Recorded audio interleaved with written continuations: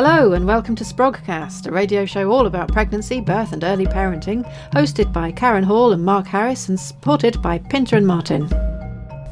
This is Sprogcast episode 30 and I'm Karen Hall.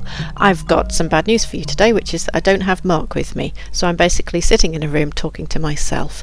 It's going to be different than usual and we've got some really good excuses. So basically Mark is really busy at the moment running some rewind training with Mia Scotland. He's then going off on holiday, which I think we are all allowed to do, and I'm really busy with work for most of September. Obviously it's still the school holidays as I talk, but it won't be by the time you're listening to this. But when you do listen to this, I will actually be away on a long distance walk with my mum. So we have got so little time, and all we've been able to do is let me record it all by myself. He sent me a tiny little bit of recording, which I'll put and play for you later. What we have decided to do is make this the Birthrights special. Birthrights is Sprogcast's chosen charity, and we think it's really important to support this charity that protects human rights in childbirth. If you would like to find out more about Birthrights, their website is birthrights.org.uk.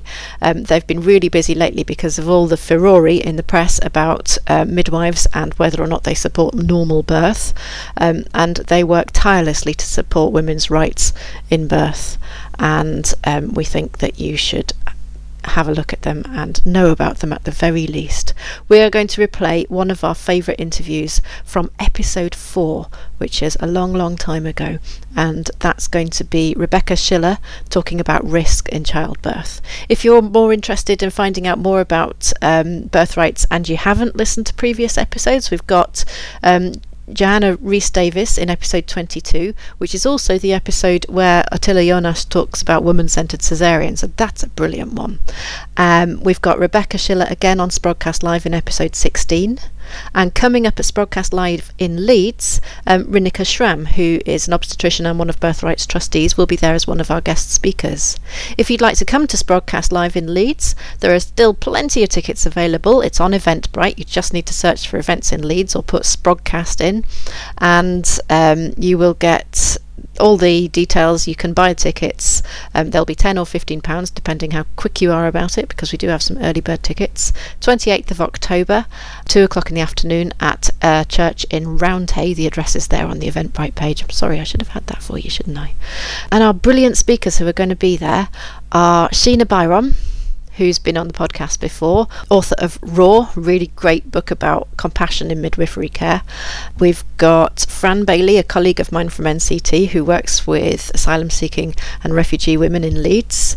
We've got Rinika Schramm, as I've just mentioned. Rosie Knowles, who is a GP, attachment pair, Sling Library consultant, to talk to us. Mia Scotland, specialist in postnatal depression and trauma, and counsellor and psychotherapist. And we've got Claire Harbottle, a midwife, a local midwife with the Yorkshire Storks. It's going to be brilliant, and we're going to have people from the audience asking questions, so doing it much more of a Q&A style than we've done before. So go on Eventbrite, buy your ticket, join us. It's going to be ace. So Birthrights feels like a particularly important charity right now in the current climate of mistrust of midwifery. It's heartbreaking to read and hear stories from women who didn't feel well cared for during birth, particularly when those stories play into the narrative of good birth versus bad birth.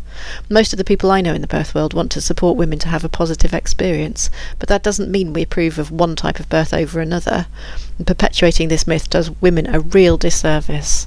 I've started a new antenatal course just last night and really wanted to kind of convey that just because you're doing an NCT course, it doesn't mean that only one kind of birth is approved of. So while birth can go off the plan, it doesn't mean that you have to feel unsafe during the experience. And I really want to help them to feel empowered to make sure they are well cared for, well involved in all the decisions, and that the birth is something that they will look back on positively. It's really hard to get ranty without Mark, so I'm just going to play Rebecca's interview to you right now.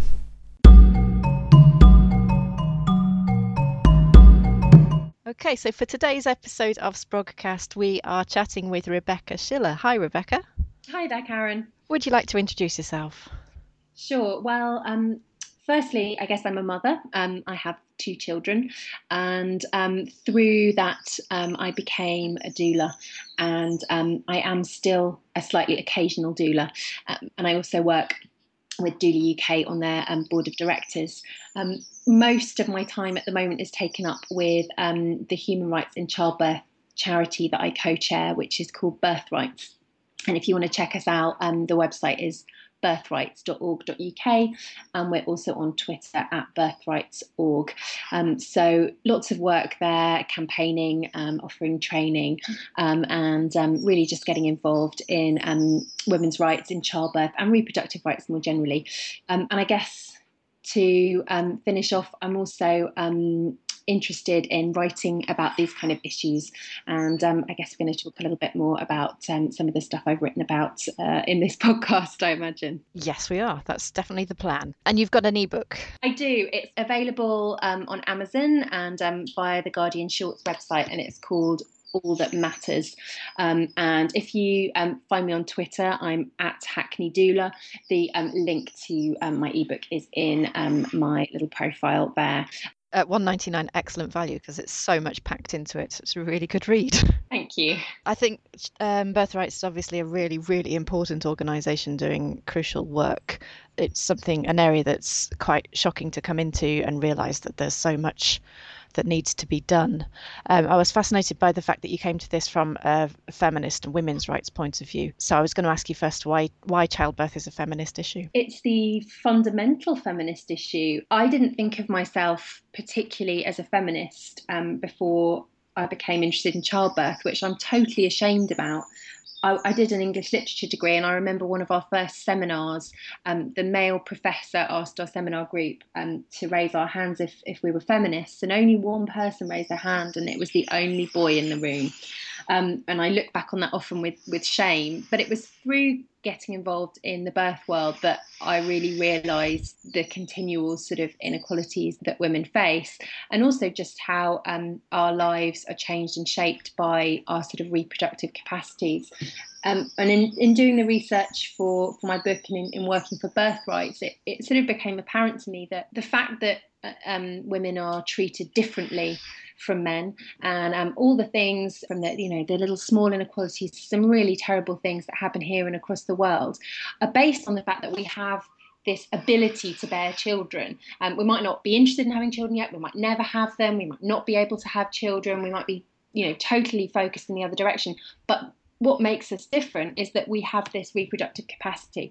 So for me, birth and pregnancy is kind of the ultimate feminist issue, because if we don't get it right there, how can we begin to assert our right to be treated as sort of human beings like any other throughout the rest of our lives? So it's the sort of central principle. Yeah, and I know there are lots of other things, and also that there's a lot of crossover between other inequalities and other priorities and other difficulties that women face. So women from different socioeconomic backgrounds experience birth in different ways.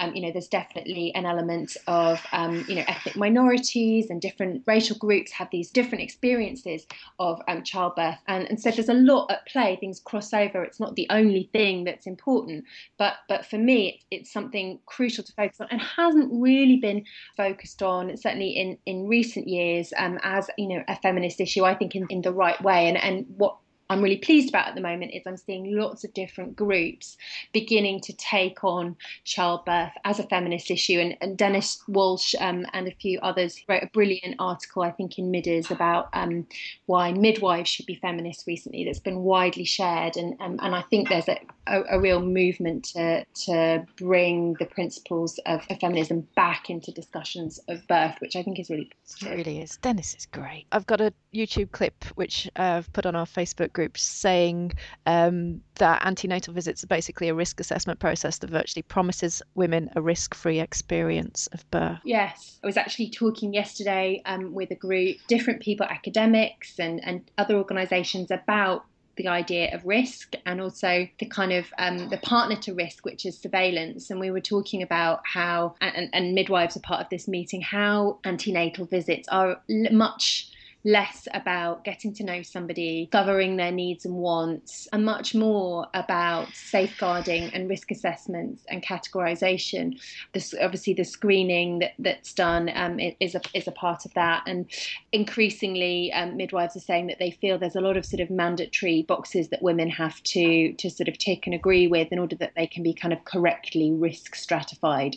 And that doesn't necessarily make for the kind of care that women feel is safe in both a physical and also emotional sense. No, I was going to say, is that helpful to have that level of almost checking on women? For me, it's incredibly problematic. I think I appreciate that, we have a big system. We have a high birth rate, and there of course have to be measures in place to ensure that women are offered the kind of care that is most appropriate for their needs. And some of that will be based on making clinical judgments and offering them tests. And some of that will be, of course, speaking to them and offering them continuity of care and beginning to develop a relationship with them. Having antenatal care very biased towards screening processes and tests and box ticking and seeing a different midwife at every appointment, we know from the evidence, it's not what women want, it's not how they feel comfortable, and it's not likely to make those who might not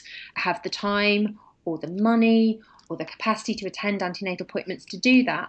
And also, it's not necessarily going to improve outcomes. And I think it's problematic, and particularly when we see increasing levels of social services being involved in cases where women are declining things, women are not attending antenatal appointments, women are making choices in childbirth. And at Birthrights, we do get calls from women who feel that social services have been called in because they've made a choice that they feel is appropriate antenatally or in labour. And we don't feel that's appropriate or fair to women. That seems very paternalistic. Yes, it does seem very paternalistic. And of course, on the flip side, midwives do have a responsibility to make sure they're identifying women who might need additional support and help. But there's a difference between building a supportive relationship and surveillance. I was listening to some health visitors chatting at a clinic I was at the other day, talking about their postnatal work and saying that basically 90% of it now is safeguarding. Yeah. What's interesting to me is the word safe in safeguarding. I think there's too much guarding and not enough safe. Women who are offered a named midwife who sees them antenatally and in a dream world through labour and postnatally, if they do have problems, if they do have difficulties, then that midwife is likely to pick that up and it is likely to help them keep safe and help them keep their baby safe. A whole range of different people sort of tag teaming and a health visitor being beamed in to do safeguarding doesn't feel very safe to me. It feels like a way of getting women to feel backed into a corner. And we know that that's not likely to make them feel able to divulge things to people who they should be building a kind of trusting relationship with. You're kind of talking about a bigger picture then, because you're including the mother in that. It almost seems as though safeguarding is focused entirely on the needs of the baby and the needs of the mother are irrelevant to that. Well, indeed. And I think, there's an increasing slew towards only focusing on the needs of the baby throughout the maternity system. And obviously we need to design a system that allows women and the healthcare professionals they choose to invite into their pregnancies and births to help them keep their babies as safe as possible. Prioritising one over the other seems to me completely counterintuitive. One of the things that I sort of talk about in the book is that the vast majority of women want to keep their babies safe. And it seems to me then that we need to design a system that allows women to do that supports them to do that, and that looks after them, because this is a time when women really do need looking after. And if we're going to provide safe care for mothers and babies, then throughout pregnancy and birth, the focus has to be on providing the woman with respectful care and the chance to make the choices she needs to keep her baby and her family safe. So who is saying, as your cleverly titled book implies, who is saying that all that matters is a healthy baby? I think it's become a sort of cultural assumption now, actually. I mean, I hear it from women themselves. And normally it's said when they've just expressed something that makes it very clear that actually there's something that's happening to them that they don't like. They have to say that to justify, obviously I'm not important. I know I'm not important. Society has explained that to me innumerable times. I think it's reinforced by the media. The media handles everything to do with reproductive rights very badly, but particularly birth and infant feeding choices are highly designed to make women feel as if they are being selfish for having opinions. There are some fabulous, most midwives and doctors, almost all want to provide great care and came to the profession because they are caring people. The system that they're in is not designed to allow space and time and the kind of care that allows women to say, well, this is what I need, how can we make that happen? So when women do want to make a choice, they often have to fight for it. And then if they want to make a choice that the healthcare professionals don't feel is the right one, they will often have the all that matters is a healthy baby. Well, we don't want to, compromise the health of your baby discussion. And that's often done in a very sort of emotionally manipulative way. So I think it's being reinforced to women at a number of different levels in the system and socially and in the media. And it seems completely normal, to most people now. If you say all that matters is a healthy baby, not many people get cross about that unless you're in the rarefied world of midwives and doulas and obstetricians who are thinking about that in a kind of critical way. I was there with my tiny baby. I was having a lot of feeding problems. I was in pain. I got this giant episiotomy. I'd had this horrendous thing happen to me that I couldn't stop thinking about. I was having flashbacks about, I'd really felt like a piece of meat. And then I would begin to sort of tell somebody, family or friends or the midwife visiting me, I'd tell them a sort of snippet of the story. And the response I would get is this, well, oh, that's terrible. But, at least you've got your healthy baby. That's all that matters. And that would silence them pretty effectively. It's incredibly damaging to women and to the families that they're then trying to build. I'm thinking about that scenario where the alternative response from the midwife is that she gets into a long conversation. She actually sits down and cares, and perhaps she doesn't have time. Absolutely. Again, I think it's very easy to make these conversations sound critical of individual healthcare practitioners. And, the more I get to know those who are working in the system, the more I'm full of admiration for them and realise that I just couldn't do it. If you've got a 10-minute appointment, you've got a huge caseload you're doing on sort of day 3 postnatal visits, can you open that can of worms?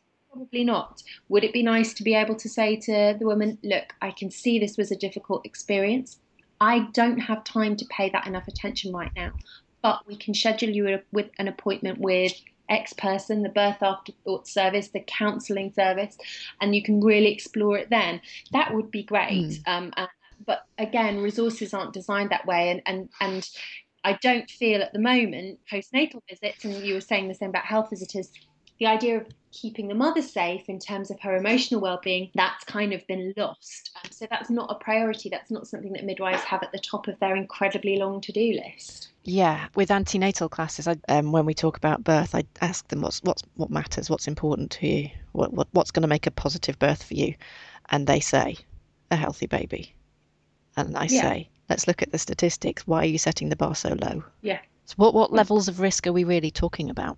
Well, the Birthplace in England study, which is, I guess, the biggest and most recent and most robust thing to look at, confirmed that giving birth in England was incredibly safe for all women and all babies, wherever they give birth and whatever choices they make. Now, I'm going to forget the figures off the top of my head, but it was under 1% of births that recorded a bad outcome. A bad outcome was not a stillborn baby. There were so few stillborn babies in that study of nearly 70,000 women that they couldn't report on that. So they included babies who had some trauma from birth, some of which would leave no lasting damage and some of which would leave some serious damage. So less than 1% of babies in the UK. I think it was 0.3 something in hospital and midwife-led units and second-time mothers at home, and a slightly higher number for first-time mothers having home births. So they're very reassuring statistics. There's an interesting paper written by Susan Bewley and her colleague looking at the point at which the interventions we make to minimise risk actually start to create risk.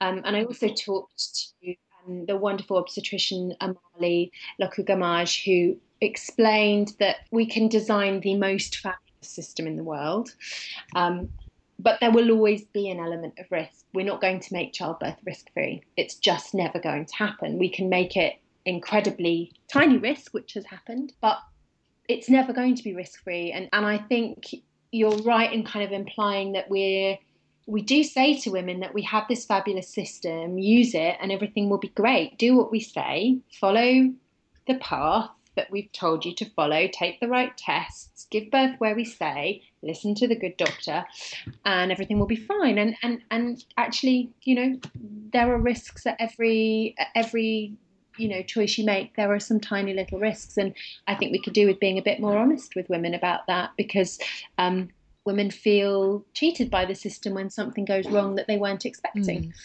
And I understand that, because it's certainly not framed in a way that suggests that there will be a risk, whatever you do, even if you do exactly what you're told. Yeah, but it's very hard to talk to people antenatally in that language. It is. But perhaps that's because we've been infantilizing pregnant women for so long. We've forgotten that they kind of have brains. I mean, pregnant women realise that, that is a distant possibility. And I think you're right, it's incredibly difficult to talk to women antenatally in a way that isn't fear-mongering. I'm not sure we're providing women with the best kind of antenatal preparation, if that's what they want. And I think we should think critically about how we do that in a way that doesn't try to protect them.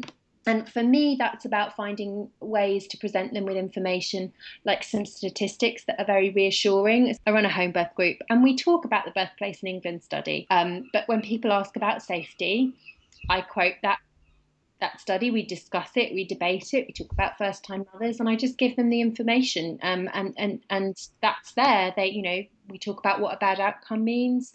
And sometimes people who come to the group have had a previous stillbirth, and we make it okay to talk about that, and we also make it okay to talk about the good things. And I think the positive birth movement does that pretty well as well. But I think you're right, it's incredibly difficult. You don't want to say to anybody, there's a chance that something might go wrong, but there is a chance that something might go wrong. And I think finding ways to have honest and non-fear-mongering conversations are good, because that conversation does happen then. If a woman, say, wants to decline induction, she can find herself in a very difficult conversation with an obstetrician who's saying to her, well, the risk of your baby dying if you decline this induction is huge. You're putting your baby's life at risk, and that's not the time to be having that conversation about the potential poor outcomes. I think it should be a much more rational and evidence-based and also woman-based discussion, not in too obvious a way, throughout the pregnancy. I don't think we need to protect women from just the basic facts of life. And having that conversation at 41 weeks is giving her no room to manoeuvre at all. Of course not. If she's desperate to give birth by that point anyway, and no woman wants to do anything that's going to put her baby at risk. But it's which risk, and that's often the discussion that isn't had. Yeah, that's an interesting way of looking at it for them. So there's a real tension then between the personal experience of birth. This is a quote from your book: tension between the personal experience of birth and birth as a public property. Yes. So birth has to be public property, in that it makes sense for us to try and make childbirth as positive, as safe, as economical an experience as possible. We are so lucky to have the NHS, and the NHS has to run in a smooth and efficient way. So there have to be public discussions about how to make childbirth affordable. And it's such an important thing that, of course, there's going to be policy decisions about how much money is spent on different birth locations. There's going to be discussions and debates by healthcare professionals about the evidence, about safety, about risk. There's going to be those discussions. They're going to happen. And the discussions themselves may be problematic. The fact that we are having them, for me, is entirely sensible. If we were just ignoring this giant area of women's lives and the beginning of all of us, it would be ridiculous. But for me, what happens is that the public property side of things is kind of where the discussion ends. And we've forgotten that fundamentally childbirth is a private, individual and intensely vulnerable and important experience in the life of an individual woman. And in her life, it's a big deal. It won't happen that often, and it has huge consequences. And the public debate overshadows that. And I think women are made to feel that their own experience of it is either politicised by that debate or just completely negated. And I think what needs to be reintroduced into the public property side of things is a great big chunk of looking at birth as an experience in the life of an individual woman. And for me, and it's something I've been speaking quite a bit about recently, and I'm really excited about. I'm chairing the afternoon of the St George's Physiological Birth Promoting Normality conference, and my chair's address is going to be, "Is it time to stop promoting normality?" which might get but I think we've got to stop framing the public discussions in the way that we're framing them, because they do politicise individual women's experiences. I think if the public discussion was about how can we design a service that fits the needs of individual women and respects their basic human dignity and their autonomy, everything else falls into place. I think because women don't want ridiculous things, we haven't got loads of women who want access to bouncy castles during birth. Women want generally a whole load of sensible things. Women's experiences and what women report as being important to them, things like continuity of carer and being treated with respect, having access to things they need, are also the things that the evidence shows makes birth safer, are also the things that show that makes birth more economical for the NHS. And also, interestingly, from the birthrights perspective, are what the law and human rights principles show that we should be doing. So everything agrees. If we can frame that public discussion in that way, I think it would make a better experience for individual women who are going through those journeys. But that's a big shift. It means ditching stuff like promoting normality per se, not making that a focus, and that's very difficult. It also impacts on how we talk about breastfeeding, I think, it's a big change in how we talk about birth, and it will be very difficult for people to accept, but I think for me, it's the answer. It is a huge reframing, and I can see the logic of it, but I can also see where the almost fear comes from in admitting that women should have the autonomy to make decisions for themselves that aren't necessarily in the best interests of their baby. I think there is, and there will always be women that make bad, in inverted commas, decisions, or decisions that have bad outcomes, or risky decisions. There are, of course, plenty of examples of when healthcare professionals make bad decisions for women. So one of the things that I try to do in the book is look at the consequences of placing the responsibility for making those decisions away from the woman, and showing how giving someone else power to make that particular decision opens up a whole series of possibilities for women to be terribly disrespected, abused, assaulted during birth, but then broader than that, to have their reproductive rights and choices curtailed and really reduced to kind of a subclass of humanity. And I think for me, there just isn't anyone else who can make that decision. Most women want to take on board recommendations, and pretty much all women want a safe and positive outcome for themselves. So I don't think we need to be frightened that there's going to be, millions of women making incredibly risky choices. But women do still, within the current system, make choices that come with an uncomfortable level of risk for some people. For me, a lot of times when that happens, it's that women are not making a positive, empowered decision, but are making a decision that comes from fear because they know they're going to be coerced into something that they don't want. So I'm thinking about women who have had a previous cesarean section, would quite like to be in hospital when they try for their VBAC, but the rules about what they have to do in hospital for them are reminding them of the terrible experience they had last time, or they feel are going to minimise their chances of having the vaginal birth that they want. So they feel, they ask if they can use the birth centre, they're told no. They ask if they could use a pool and a telemetry monitor, and they're told it's not ready. And so they're then in the stark choice between having their baby at home with midwives who may not be supportive, or no midwife at all, or going into this environment they don't feel is safe. And for me, that's not freedom of choice. That's women who may make a decision that the risk on either side is too great for them, and there would have been a compromise in the middle that they would have felt comfortable with, but that's just not an option that's being offered to them. Yeah. So I think that the current system also promotes a level of behaviour that could be described as risky, and I don't think we need to be afraid of women taking those risks on themselves.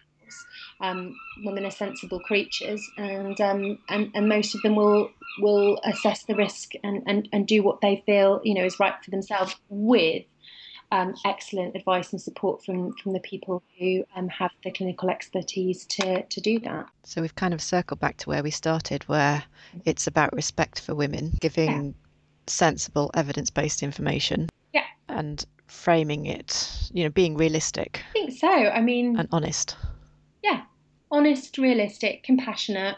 At the centre of it all is ensuring a woman really understands what's happening, and that if she wants to do something that's kind of off the beaten track, that there is a good plan in place to support her, that she understands what the risks are.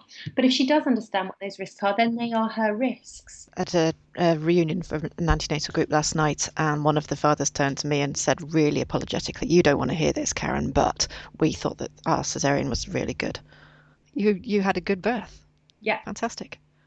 We all have our personal journeys, whether we've had children or not ourselves, but our personal experiences around birth. So we all know what was right for us, or was right for our friend, or was right for our mother, what we find scary. And it's very hard not to bring that to bear on other people's conversations and other people's decisions.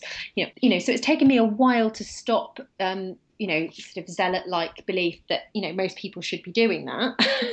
But the more you listen to women's stories, there's just this kernel that goes through when women have had a positive birth, wherever it was, in whatever way, cesarean section, in the hospital, with pain relief, without pain relief, they're talking about the same thing. They're talking about people being nice to them and listening to them, and nobody doing anything to them without their permission, and feeling like the human being they were before afterwards. And that's it. That's for me, that's where we should stop, and that's what we should be focusing on. Because so many women in every different kind of birth, every different choice they're making, are not having that. If we can get that right, can get the kind of system that can genuinely provide that, then it will provide the kind of antenatal care that allows women to make the choices they need to, and everything else falls into place. I think that there's a fear in people who are keen to promote normal birth, that by giving that up, we kind of accept a rising cesarean section rate. And I don't think that's true, because most women I speak to don't want a cesarean. Some do, and it's very important. I think if a woman wants an elective cesarean, she gets an elective cesarean.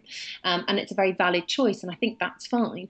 But I don't think we're opening the floodgates to millions of women wanting an elective cesarean. I think most women, ideally, just want to have a pretty straightforward birth. That's been really interesting, and I hope that people will find that absolutely useful learning stuff, really insightful.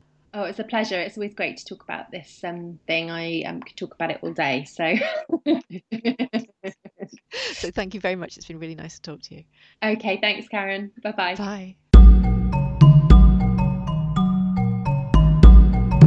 So I also want to say, as we always do, our grateful thanks to Pinter and Martin for sponsoring the podcast and helping us to get out there and be listened to. They are such a great publisher, and there are so many new titles coming out at the moment. I've just read an advanced copy of Growing Up Pregnant by Deirdre Curley, and I can tell you that I really, really enjoyed it. So it's part autobiographical story and part pregnancy guide, and I think that she gets the blend exactly right. This is a book that I would give to any pregnant woman, because she conveys the feelings, the physical feelings and the emotional feelings of being pregnant in a way that I think most pregnant women could probably relate to. I don't want to detract from the fact that she was specifically writing about being pregnant as a 19-year-old, which is unusual nowadays, but I really felt that the book had absolutely universal appeal.